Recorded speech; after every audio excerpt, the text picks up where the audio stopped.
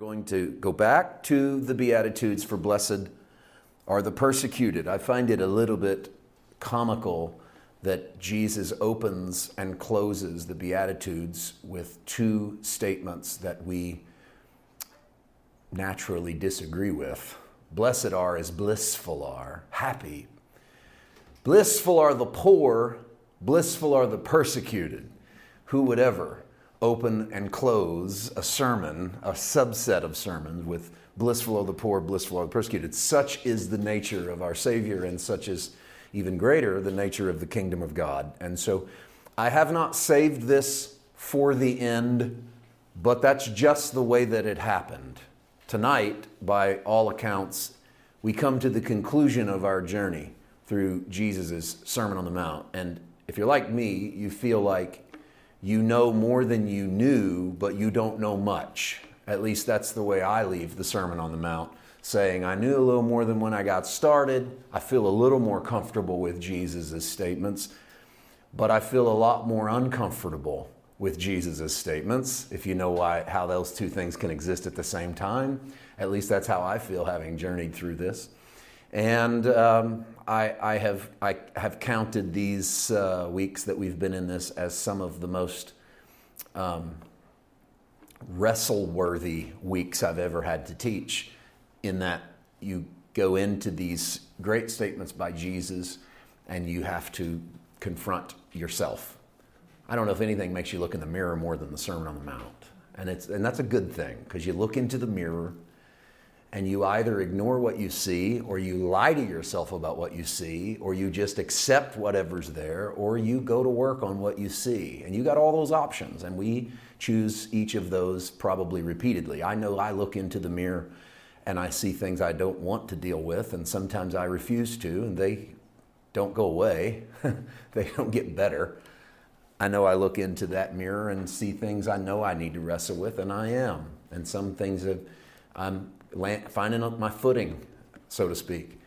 I don't know where you are in this journey and how this whole set of lessons has impacted you. I know that I am making assumptions, but my assumption is that if you are anything like me, and you probably are somewhat like me, or you probably wouldn't be here this long, you've worked.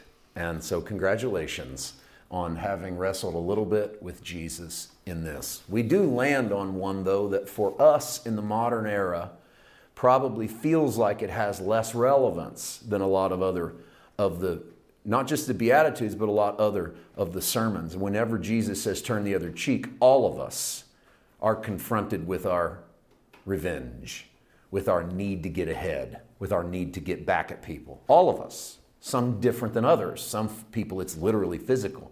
Some people it's emotional. Some people it's spiritual. It's mental, whatever. We don't all feel confronted with blessed are the persecuted. And one of the reasons for that makes this a difficult passage. Let's read it first. Matthew 5, 10, 11, 12. You know it, but let's put it out there. Blessed are those who are persecuted for righteousness' sake, for theirs is the kingdom of heaven. Blessed are you when they revile and persecute you and say all kinds of evil against you falsely for my sake. Rejoice and be exceedingly glad. Great is your reward in heaven, for so they persecuted the prophets who were before you. And just a sort of a precursory reading of this, and you don't dig too deep below the surface. If you just took it and you kind of ran with it in a literal sense, you walk away and say the people who are persecuted are the ones who get to go to heaven. It's what Jesus makes it look like through our sort of modern lens of reading, is if you're persecuted, you get to go to heaven. If you're not persecuted, well, who knows? And that kind of leads to theologies of the more hell you put up with here, the more heaven you get to put up with later. That has actually kind of morphed into a real theology that seems to even get a little bit of traction in the rich man and Lazarus parable. You know, if you beg at the gate long enough, and the wealthy man walks past you every day, it all gets flip-flopped in the next life, and one will suffer while you succeed. And so I say all of that because those are sort of the paths that we run down with some of these, without putting a lot lot of real mental acumen into it. Just let this verse sort of say the first thing it says to us, and just boom, right off the bat, people that have it rough get to go to heaven. And therefore, that must be what makes them happy. I think you can probably tell I'm not satisfied with that rendering, that well, people that have it rough, they ought to just be excited because they get to go to heaven, because I think what that does is actually create a callousness among people that don't have it rough. Because what they do is just say to people who things aren't going well, well, that's just your lot in life. At least you get to go to heaven when you die. And then you can just sort of walk past people on your way to your whatever it is you're doing that isn't getting you in any trouble, and isn't getting you persecuted, and isn't getting you cut down, isn't getting you stepped on. And I think that's the worst way to read the Bible, frankly, is for everybody else. Because then you don't have to be confronted with anything. And so you can go, blessed are those that are persecuted. Blessed are the people getting stepped on. Hey, I feel sorry for them, but hey, that's just life. People get stepped on. At least they get to go to heaven when they die. At least they get to know the peace of God in their heart. I don't have to do anything about it. I don't have to try to make the world a better place. I don't have to try to ameliorate anyone's condition, because, in the end, they get the gold ring. And if that's the case, then you can forget the whole Sermon on the Mount. Why bother bringing the kingdom into this system? Everybody ends up where they need to be anyway. In fact, the faster you go through your hell, the quicker you get to go to your heaven. No, we can do better. Jesus doesn't end on this because he's run out of things to say. And now he's at the end of the Beatitudes list going, okay, you want to know how you finally get to heaven? Just be one of those who gets persecuted. The reason this scripture is so difficult is not just because we push it for other people, but it's because we don't know what to do with it. Because we live in what I call the post-persecuted American church. We don't know what it means to really face the kind of persecution we see being faced by the early church. We don't meet with the threat of our lives at stake if we get caught meeting. We don't meet under gunpoint, being quizzed when we walk out about who is the real Son of God. And I know there were no gun points in the first century. You get the metaphor.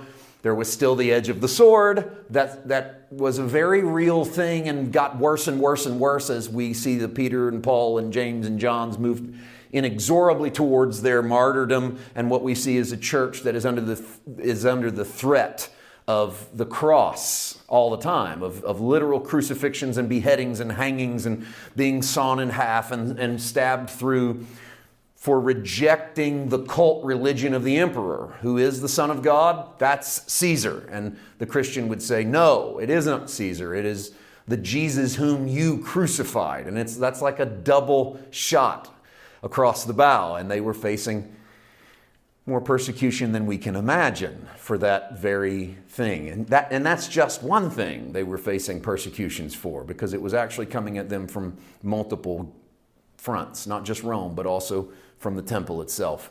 There was a persecution against the way. So how do we, in what I call a post-persecution American church, deal with this text? It isn't easy.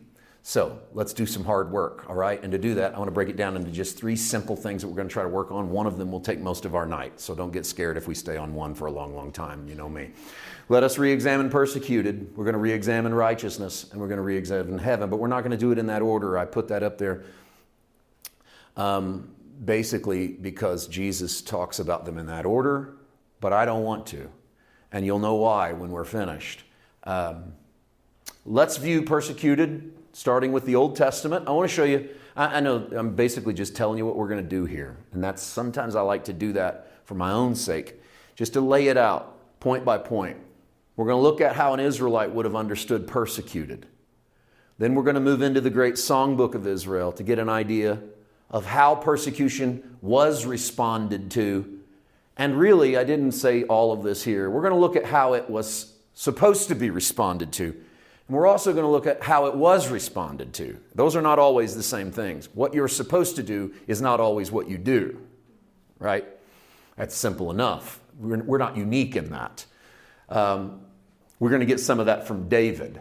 And then we're going to see it through the lens of the New Testament. We're going to watch persecution and persecuted morph as a doctrine or as a definition. We're going to watch it sort of get legs and become something else. And together we're going to land in a place of what I call the post-persecution church world, which is us. Then we're going to take a look at heaven. Here's a hint. Not the place, but the thing. We will take an examination of what he might have meant by the word heaven. And spoiler alert, it has very little to do with the place you go when you die. And thus, blessed are the persecuted, theirs is the kingdom of heaven, has nothing to do with if you go through enough hell here, you're guaranteed you get to go to heaven over there. And then we're going to look at righteousness, but not the standing of the believer. Not that that's not important. That's very important. But that's material we've covered a lot. Instead tonight, and I think this is more important to the Beatitudes, we're going to look at the possibility of something even more challenging than the personal righteousness. And so we're going to take I think you know where we're going there too. We're going to take righteousness in a little bit of a different direction as our landing spot to do that. So let's get started with how the Israelite would have viewed it. Sometimes, simple Bible study technique. It's not universal, but it's pretty darn good. And that's the law of first mention. And what I mean by that is you can go back in your Bible and you can find the first place that a word is used, the first place that a concept is used, the first place that an allegory is used. It does not necessarily mean it always means that, but it sets the tone. So the first time an ark shows up in Scripture, it takes people from chaos to order. It takes you into a place of safety. And then when an ark comes back the next time, baby Moses is riding in it, floating down a river. And you can take the metaphor and just apply it from a place of chaos into a place of safety, from an old world into a new world, from babies dying at the hands of Egyptian soldiers to the palaces of Egypt. It doesn't mean the ark always means that, but it means the ark always can mean that. Law first mentioned. You get a tree in a garden in Genesis, watch that tree. He's coming back in the book of Revelation, whatever that tree stood for in Genesis. You can at least work around that, work with that, work through that way up here in the book of Revelation. All right? So the law first mentioned lands us in the Torah at Deuteronomy chapter 30, verse 6. The Lord your God will circumcise your heart and the heart of your descendants to love the Lord your God with all your heart and with all your soul, that you may live. I'm going to let 6 simmer for a moment because that's quite a theological punch. I'm going to go to 7. Also, the Lord your God will put all these curses on your enemies and on those who hate you. And here's the law first mentioned coming to bear. This is the Bible's first use of persecuted. Israel hears nothing about persecution until they get to the very end of the Torah. And God promises them that the day is going to come that people are going to persecute them. This is a people who have faced the slavery of Egypt. And yet, they don't get any promises about reciprocity due to persecution until the end of the Torah. And look at what it comes after. That's that 6th verse I've got simmering up there. The Lord your God, Jehovah your Adonai in the Hebrew, your covenant creator God, is going to cut a covenant. That's circumcise your heart. How do we know that's cut a covenant? Because the New Testament tells us that our hearts are circumcised in Christ. So we move into a covenant. Israel said you're going to move into a covenant when your heart is going to be circumcised and your descendants to love the covenant-keeping Creator God with that brand new cut heart and with that brand new circumcised soul. That cut away who you used to be to introduce who you will be. This is death, burial, resurrection imagery. I hope you realize that death, burial, resurrection is not a New Testament concept. God was doing that all the way through. We cut, start over. Cut, take out, start over. That's circumcision. Cut, take out, start over. What's death? Cut, take out, burial, resurrection, start over. That's how God's always been doing it. So his desire was always new creation hearts. We're going to cut what you used to be to create who you could be. That's the seed that goes into the ground and dies and brings forth a new fruit. And so God tells Israel that they're going to be able to love with their heart and with their soul, and that will be the source of their life. And God promises then to put curses on the enemies of those that hate you and on those who persecute you. And the interesting thing is that Israel, who deals north, south, east, and west with persecution on every turn as they enter the wilderness, as they enter the promised land. They cross the Jordan at Kadesh Barnea. They go into this land, boom, boom, boom. They're getting shot on every side. And their only consolation is that God has their back. You can read this 2 ways, in my opinion. And it's best to read through Jesus. If you know Jesus, read through Jesus, right? So you could read this two ways. Number one, you could go, if people come against you, God's going to get them. That's the easy one. You can read through Jesus then and say, blessed are those who are persecuted. They get something that doesn't meet the eye. They get a kingdom that isn't like the kingdoms of this earth. And so through an Old Testament lens, God got your back when you were persecuted. Through a New Testament lens, God got your back when you're persecuted. But they didn't look the same. Old Testament, how does God get your back when you're persecuted? Their thought was, God's going to mess some people up. New Testament lens, God gets your back when you're persecuted. What's that look like? God messed some people up? Or God unlocks the keys to a dimension that no one else can see, because in living through the persecution of the believer, you enter into a realm of the kingdom not accessible to those that don't walk through that kind of persecution. Okay, that's deeper. That's not as easy to grab hold of. It might be why it's the last of the Beatitudes. Is it really where we can grow to a place where we really kind of understand what that looks like? Okay.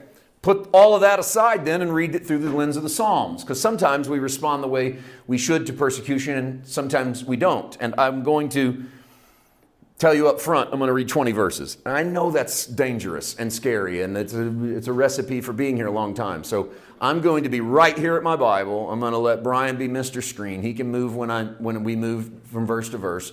But I just want to show you what it looks like in Psalms 109, what it looks like when David pleads to God for judgment against false accusation. Another way of saying, here's what I'd like for you to do to my persecutors, all right? Psalms 109:1. Do not keep silent, O God of my praise, for the mouth of the wicked and the mouth of the deceitful have opened against me. They've spoken against me with a lying tongue. It looks like David has some people lying on him. Now, David does enough stuff to be accused of without anybody lying on him. But then again, don't we all? So, it isn't the judgment passage as much as it's understanding that sometimes we might bring the false the accusation on ourselves, but not always. And so sometimes it is the lying tongue. They have also surrounded me with words of hatred and fought against me without a cause. In return for my love, they are my accusers, but I give myself to prayer. Here we start to get a hint that we might have the Christ character in our story, because verse 4 sounds very much like Jesus. In return for my love, they are my accusers, but I give myself to prayer. Thus they have rewarded me evil for good and hatred for my love. Set a wicked man over him. All right, now, here's what I want you to do to these people who are lying about me. Set a wicked man over him and let an accuser stand at his right hand. Hebrew word right there for accuser. Ha-Satan, H-A-S-A-T-A-N, the Satan. Translated into English as accuser. David's prayer, if he was speaking this in English, is set a wicked man over him and let Satan stand at his right hand. Ooh, gosh, what a prayer. When he is judged, let him be found guilty. Let his prayer become sin. Let his days be few and let another take his office. I remember when I was younger, somebody got put in the president's office that people in my church circle didn't like because they didn't vote for him. And they used to quote Psalms 109:8. Like every Sunday. And say, let his days be few and let another take his office. There are right ways to use Scripture and there are wrong ways to use Scripture. Here's Bible Class 101. All right. They didn't think this through because there's always context. Because the next verse, let his children be fatherless and his wife a widow.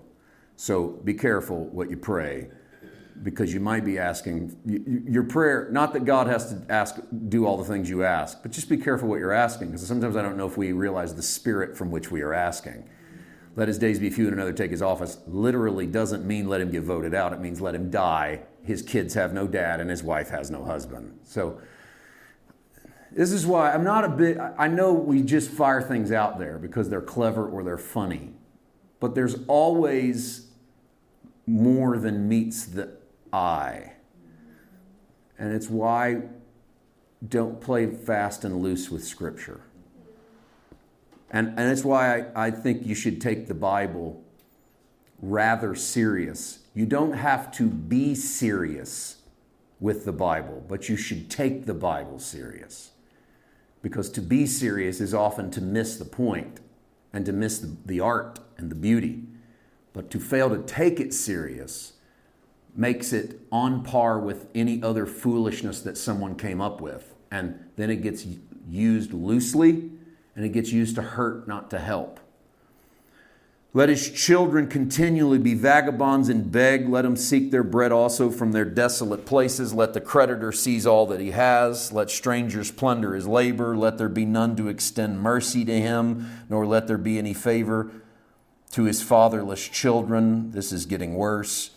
Let his posterity be cut off, and in the generation following, let their name be blotted out. Wow. How would what can you imagine this? Living this, feeling this way towards your enemies. Now, when we get to the Sermon on the Mount, and if you ever look at the Sermon on the Mount, you can think, it's not that tough. I just dare say you haven't really taken serious man's ability to respond to slights and anger. Maybe you're a little too gentle-hearted to really wrestle with the Sermon on the Mount. But the truth is that this is the world into which Jesus is preaching. And this isn't some far-off, distant world called David's Israel. This really sounds a lot like how we feel when we get slighted and wronged. This is our idea of how to handle persecution. Where are we? 13, 14. Let the iniquity of his fathers be remembered before the Lord, and let not the sin of his mother be blotted out. Let them be continually before the Lord, that he may cut off the memory of them from the earth, because he did not remember to show mercy, but persecuted the poor and the needy man, that he might even slay the broken in heart. And here's persecution through the lens of the psalm. And the psalmist David sees the persecution of the poor and the needy man as being worthy of all of the stuff he just said. I built you all the way up to this moment. So a man that would treat the poor and the needy in this way is in need of all of this, that he might even slay the broken in heart. As he loved cursing, so let it come to him. As he did not delight in blessing, so let it be far from him. As he clothed himself with cursing, as with his garment, so let it enter his body like water, and let oil into his bones, and let it be to him like the garment which covers him, and for a belt with which he girds himself continuously. Let this be the Lord's reward to my accusers and to those who speak evil against my person. Now there's David's prayer of what he hopes God does to the people that persecute him. And again, David, although he is being quite colorful with his language, really isn't that far off on how sometimes we feel about the people who treat us wrong. All right, that's taking you through Israel's journey into what it means to be persecuted. Let me take you right past the Beatitudes, but stay in the Sermon on the Mount to a passage we've already covered. We're going to bring these together. Matthew 5:43, you have heard that it was said, you shall love your neighbor and hate your enemy. But I say to you, love your enemies, bless those who curse you, do good to those that hate you, and pray for those who spitefully use you and persecute you, that you may be the sons of your Father in heaven. So what if you were to pray Psalms 109 on those who persecuted you?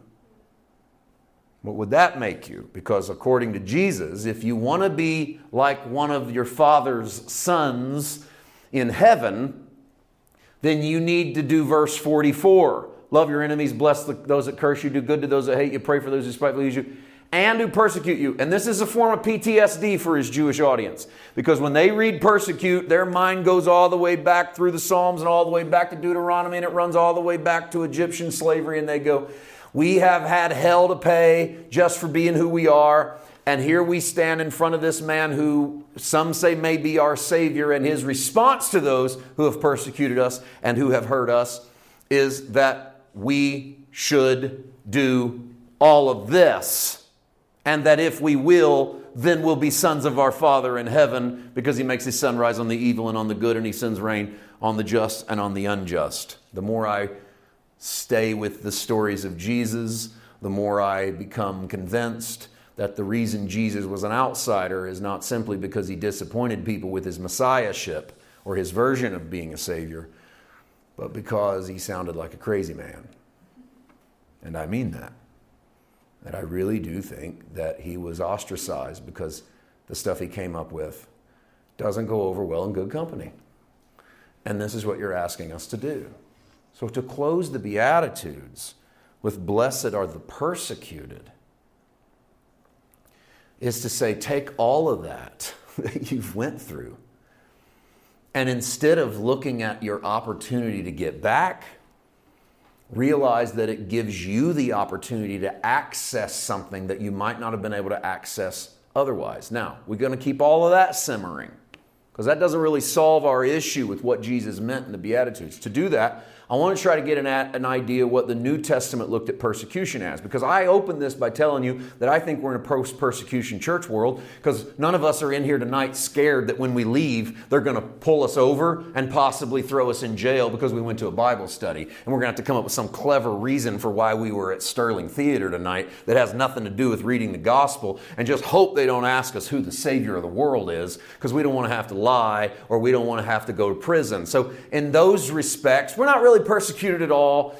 You get made fun of a little bit on social media. Somebody says something to you about this or that and go, ooh, undergoing a lot of pain and problems. And so that's why I say we're in that post-persecution world. But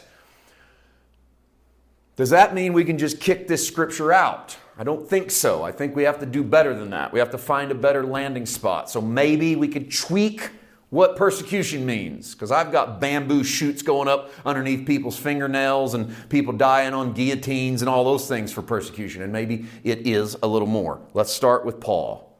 Here's what Paul thought persecution was. Acts 22:4, I persecuted this way to the death, binding and delivering into prisons both men and women. Okay, 5-star definition of persecution if you ask me.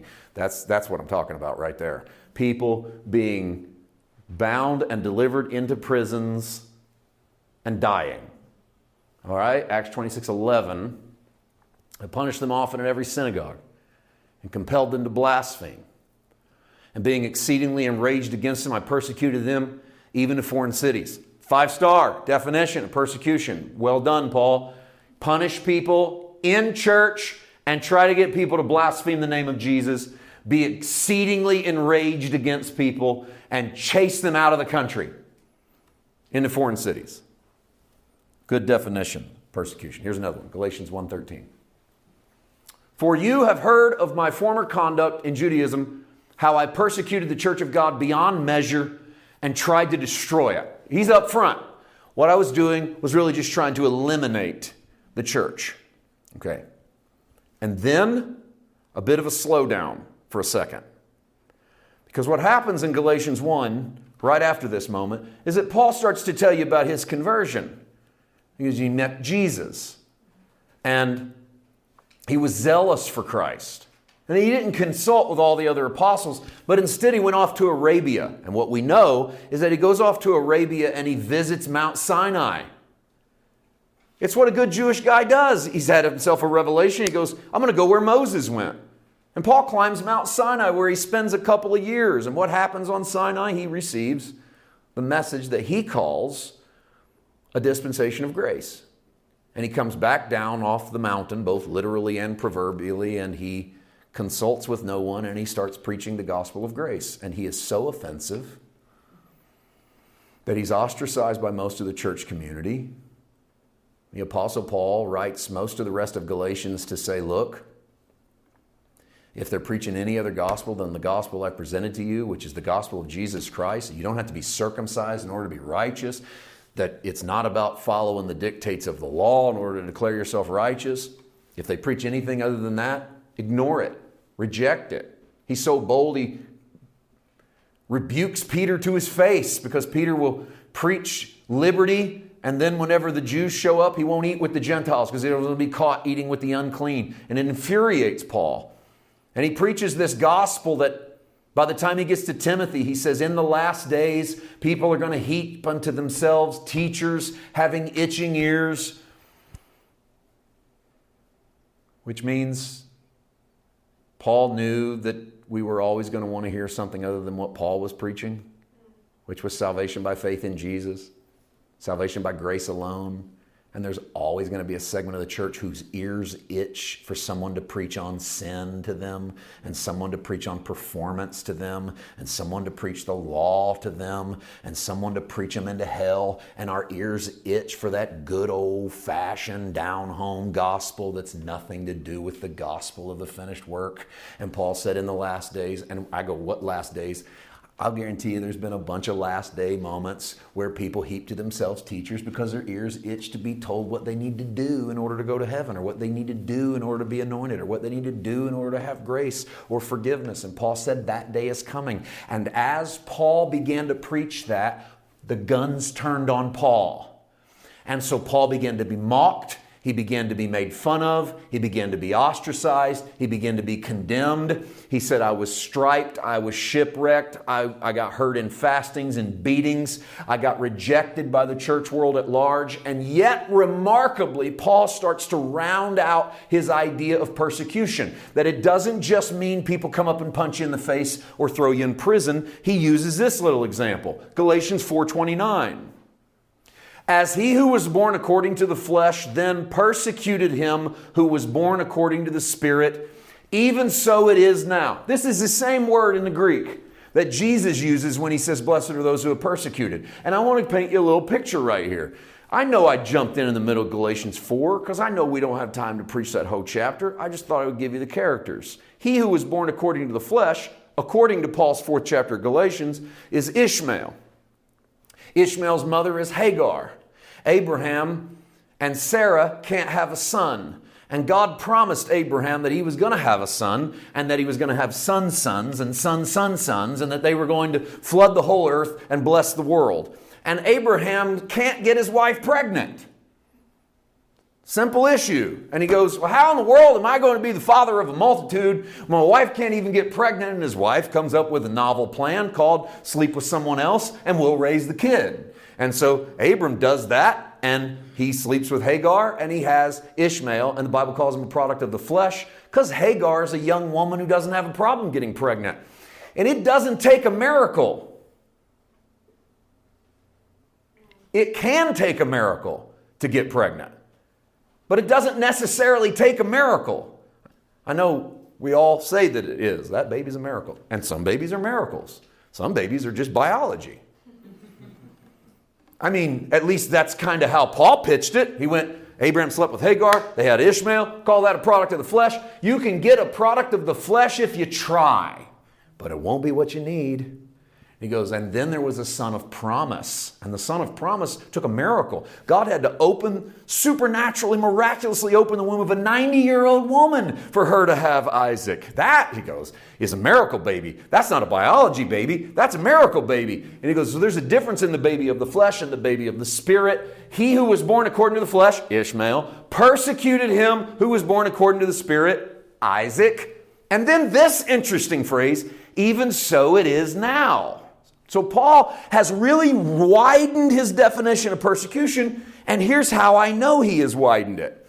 Persecuted is the Greek word dioko, and it means put to flight, it means harass, it means trouble, it means molest, it actually means a bunch of stuff, and most of it's physical.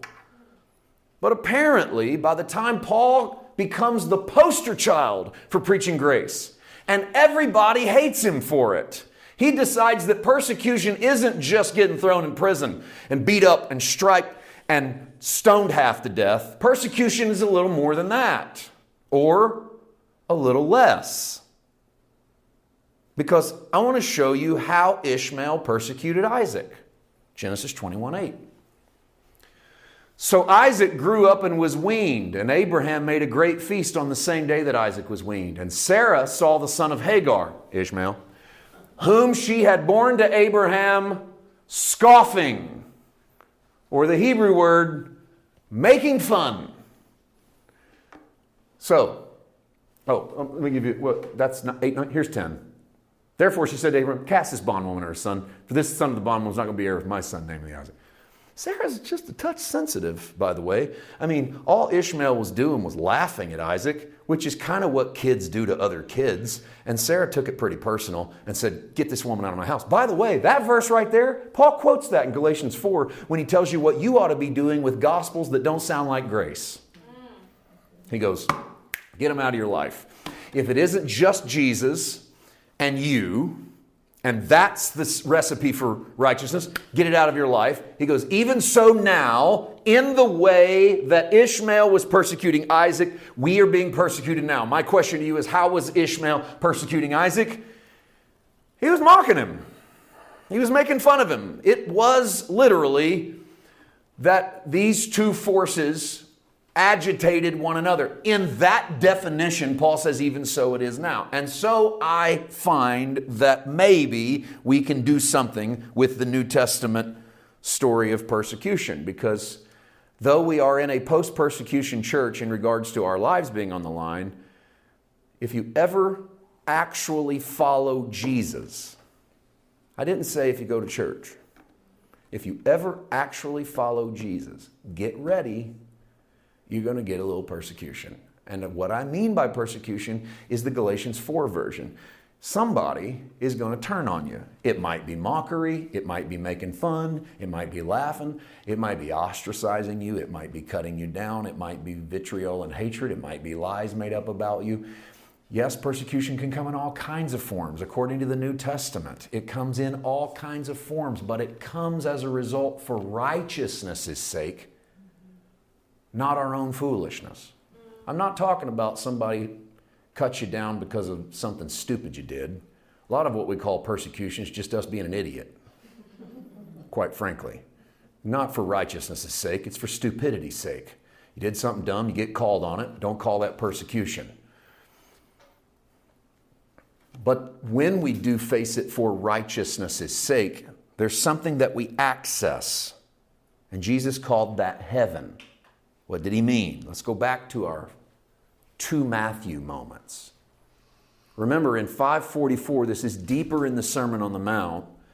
He said, so that you may be sons of your Father in heaven, you should love your enemies and do good to those who hate you and pray for those who persecute you. Take persecute you and sons of your Father and jump back into the Beatitudes. Blessed are those who are persecuted for righteousness' sake, for theirs is the kingdom of heaven. Not blessed are people when they undergo persecution, they get to go to heaven when they die, but rather blessed are those who when they undergo any kind of persecution for righteousness' sake, they access the kingdom of heaven through that. Think of it this way. In New Testament terms, heaven should be thought of more as a way of life, a system, than it should be a final destination. Just read that. I know there's a lot there, but don't read the whole thing. Just read that first sentence again and let it soak in. In New Testament terms, heaven should be thought of more as a way of life, a system by which you govern yourself, than it should be a final destination. It is a destination. But it's a destination ultimately, not primarily. You're going to heaven. But that's not the primary talk. That's not the primary conversation about heaven that the New Testament's trying to have. This is why if I were to ask you tonight, what's heaven look like? You can't come up with one verse in the New Testament. And if you think you can, I challenge you, that's not heaven. That's the holy city, New Jerusalem, coming down from God out of heaven as a bride adorned for her husband. And what's that city look like? Streets of gold, walls of jasper, gates of pearl. All the stuff we say heaven is actually a city coming down from God. Out of the system of heaven comes the dwelling place of the redeemed, those who are called the bride. That's where they live because that's what they look like. That's where they belong, on 12 cornerstones of the apostles, in a city 1,500 miles wide and high and long. And it has a river of life in the middle and the trees of life and the leaves heal the nations. And if that's literal, there's more problems than trying to fit it onto a planet. But if it's the church birthed in heaven, brought to the bridegroom, then we don't have a verse that tells us what heaven looks like. But we do have a lot of verses that tells us what heaven acts like. And that's the New Testament. And that's what I mean by it is less a destination and more of a system. Think of it in terms of Jesus walking around going, this is the way we do it where I come from. Right? I mean, how should we respond? This is the way we do it where I come from. This is what we would say. We go, this is how we eat this where I come from. This is how we wear this where I come from. This is how we say that where I come from. What's that mean? It doesn't mean everyone else does it. It doesn't mean everyone else knows what you're talking about. In fact, some of the stuff you do where you come from just going to sound crazy to people that aren't from where you're from. They don't say it that way. They don't eat it that way. They don't do it that way. It's because it's not their way. And that's what Jesus was doing all the time, going, this is what it looks like where I come from. These are the people that get ahead where I come from. And read the Beatitudes that way. Where I come from, the poor get to go first. The meek get to go first. The mourning get to go first. The hungry get to go. He said, where I come from, everything's reversed in the way it is here. Don't think you're going to be great because you do great things. He goes, that's how the Gentiles do it. Where I come from, we wash feet. Where I come from, the first go last. Where I come from, the last go first.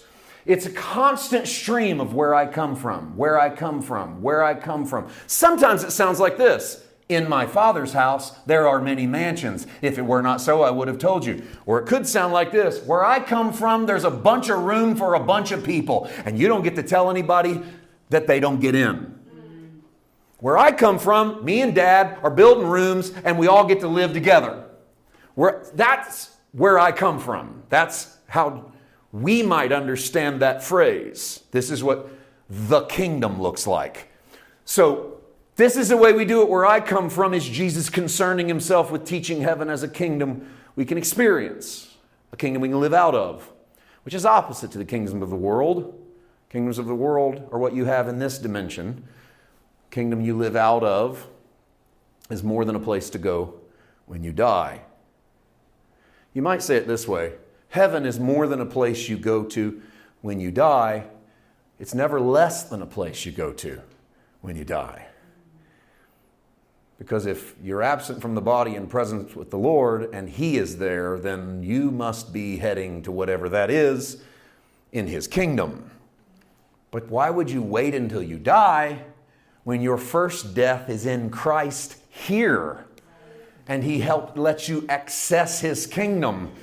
And so you get to live that kingdom now.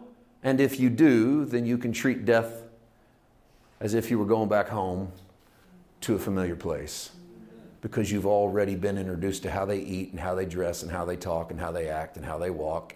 And if you tell somebody what home is like long enough, when they finally visit and they hug your parents, they go, it feels like I already know you. He's talked about you so much. It just feels like I'm home. And I think that's the joy of following Jesus, is that you get to be introduced to Dad's way of doing things before you get home. So that when you get home, you're home.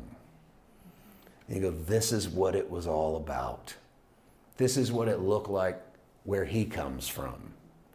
I think it's why John says in his letter, 1 John, what manner of love is this that has been bestowed upon us? And I told you that's closer in the Greek too.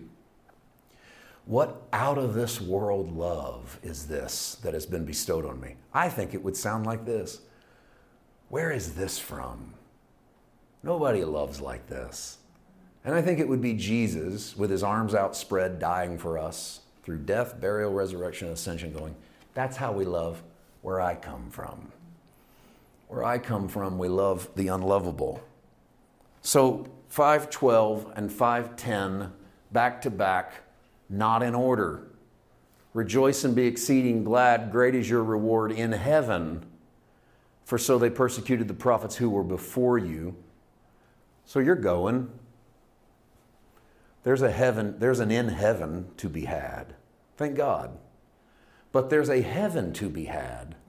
Now, blessed are those who are persecuted for righteousness' sake. Theirs is the kingdom of heaven. They're not just going. They get it. And so there's something to be said for following Jesus in a manner that separates you from the non-Jesus follower. And to follow him in a manner that maybe somewhere along the way you get ostracized is good for you. You're in really good company. You have followed Jesus in a way that you don't look like the average businessman. You don't talk like the average young woman. You don't live like the average old guy. Whoever you might be in whatever walk of life you are in, you have something about you that speaks as if it is from another country. And Jesus says, that's okay. That's where you're going, because that's where you're from. And whatever that looks like to you, you take that and do what you will with it. But I land in one more very challenging spot. Look at that text again. Blessed are those who are persecuted for righteousness' sake. Theirs is the kingdom of heaven. And I have introduced you to this thought more than once. So shift gears for a moment and consider the fact. And I hope you've took me up on the challenge. You can do this digitally. Digitally is a really good way. It's fast. You can go to an online Strong's just to see words come out of the Hebrew and the Greek and type in the word justice. And all of your translated words for justice are going to stop at the end of the Old Testament. And you don't find justice one time in the New Testament, which is a crying shame because the Greek word for justice is the same word used for righteousness. And righteousness is all over the place in the New Testament. And what's happened is that's caused us to believe that righteousness is this private, internal thing that I have. Maybe you don't. But all I really have to do is make sure I'm righteous. And that's between me and Jesus. How I work out my righteousness is between me and Jesus. But if that Greek word for justice was inserted just here and there, it might make our salvation less here and more here. In other words, it might make us less about privatizing who we are in Christ so that we get to go to the private floor called heaven, and instead take the heaven that is here and realize that we might have a responsibility to push that out here, because it might not be about my righteousness, it might be about your justice. That then starts to cloud our understanding sometimes of what we think the gospel might look like. Blessed are those who are persecuted for justice's sake. Theirs is the kingdom of heaven. And then justice, which for so many of us in the Western world, we only look at as people rightfully getting what they deserve. They go, thank God for good old American justice, where people get what they deserve. And yet, that isn't what justice is necessarily all about in terms of people getting what they deserve, when what they deserve is fines and imprisonment. It's also getting what has been paid for you or what belongs to you in spite or despite those who want to withhold that from you. So that justice swings both ways, not merely as retribution for wrongs, but as relief from wrongs happening to you.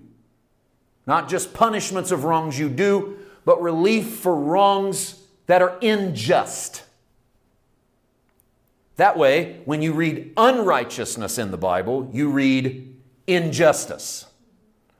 So whenever unrighteousness is talked about, injustice is being talked about. So I would just say this. Let us strive to be on the right side of history in terms of justice. I'm not a big fan of the phrase social justice warrior. Here's why. We're not warriors for justice. We're actually not warriors for anything else. This warrior talk is a product of a militant mind, influenced by Rome more than it is influenced by Jesus.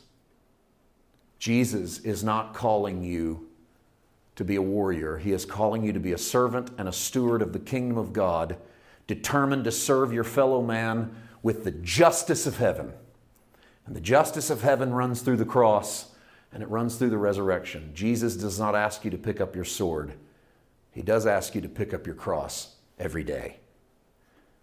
I heard a politician this week say, we are being called to pick up, Jesus is calling us to pick up our sword and defend, and they named their state. It was a states' rights ploy. I thought, I don't know what golden calf you fashioned. My Jesus doesn't call me to pick up a sword, but he does call me to pick up my cross. I think if we would lose the idea of warring for justice, we might realize that justice is what we are to dispense naturally as we bring justice to the people who have none. Blessed are those who've been pushed aside, knocked down, aka persecuted.